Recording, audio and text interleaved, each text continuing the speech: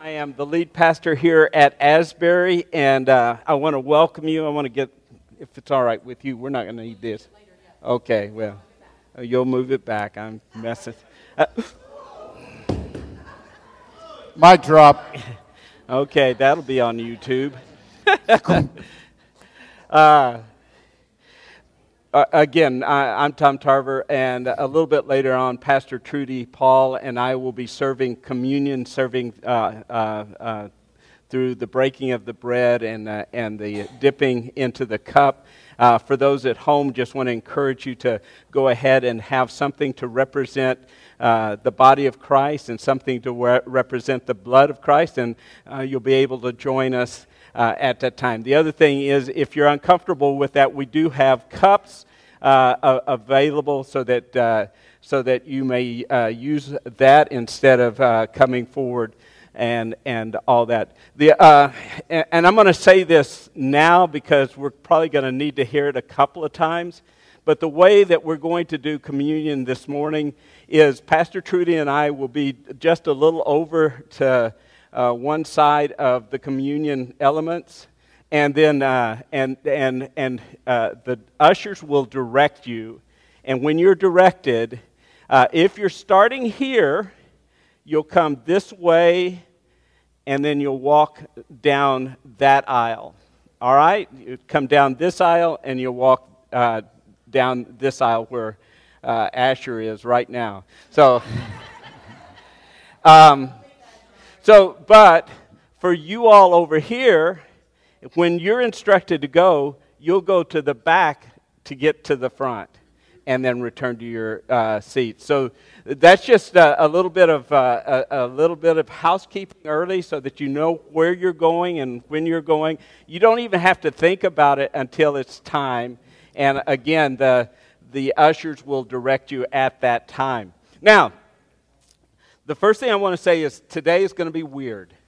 It's going to be weird because I am about to read the scripture and do the message at the very beginning. And you go, well, that's weird, right? Mm-hmm. Okay, so we're all on the same page.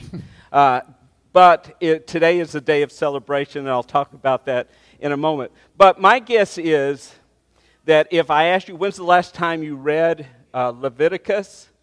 Most of us would say never. And if you asked me, Tom, when's the last time you preached out of Leviticus? My guess is, I can't guarantee this, but my guess is never.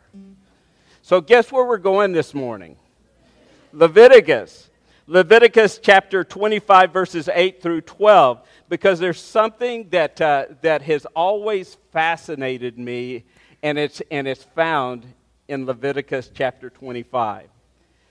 Count off 7 Sabbath years, 7 times 7 years. Didn't know you were going to do math this morning, did you? 7 times 7 is what? Okay, so that the 7 Sabbath years amount to a period of 49 years. Then have the trumpet sounded everywhere on the 10th day of the 7th month, on the Day of Atonement. Sound the trumpet throughout your land. Consecrate the 50th year and proclaim liberty throughout the land to all its inhabitants. It shall be a jubilee for you. Each of you is to return to your family property and to your own clan. The 50th year shall be a jubilee for you. Do not sow and do not reap what grows of itself, or harvest the untended vines, for it is a jubilee and is to be holy for you.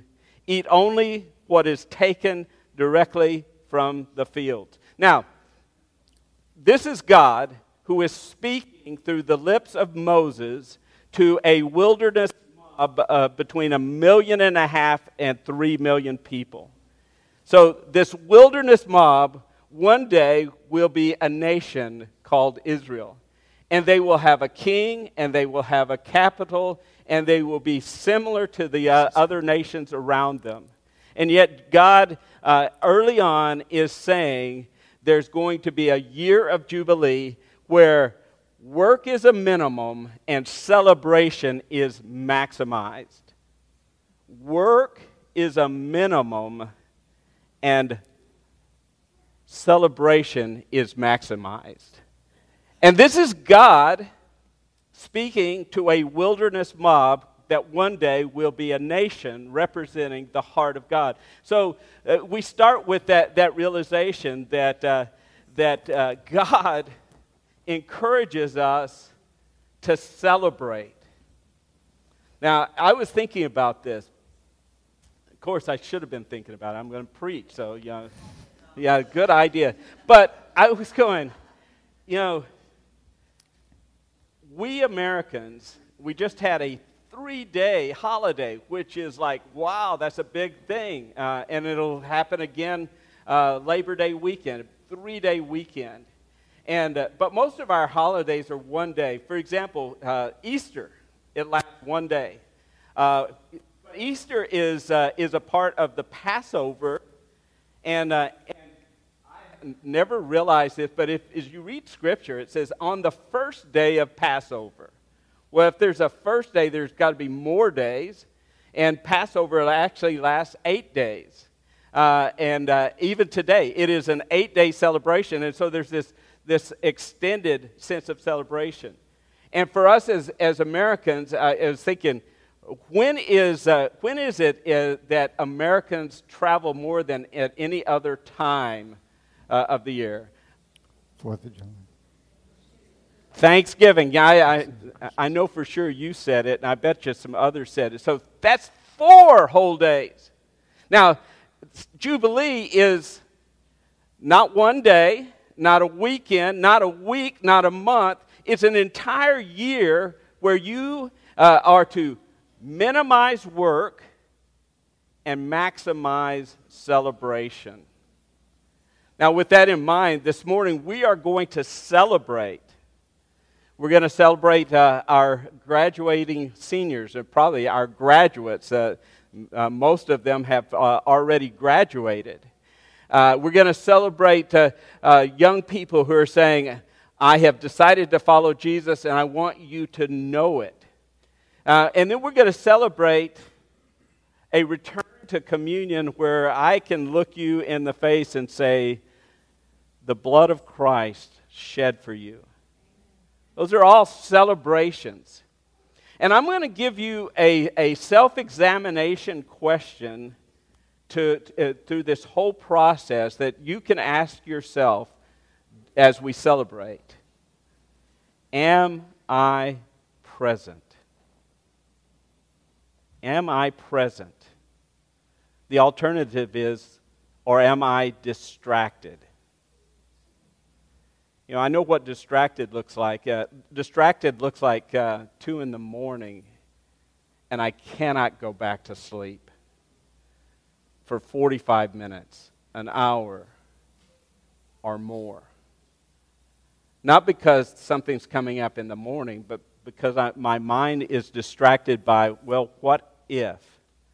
Or next week, or next month. Even now, I can be distracted while I'm talking to you. And I have to say, no, Tom, you need to be present. I also know that distracted looks like this when I'm in a conversation with you and you ask me a question. And I have to say, oh, sorry, I zoned out there for a moment. Could you ask that question again? Distracted looks like this. I was too busy with my job to be present when my child was born, or when she took her first steps, or when he gave his first words. And so today I'm inviting you to ask that question throughout this entire time of celebration. Am I present? And with that, we're going to enter into a time of worship, a time of celebration, and I invite you to join me and be present.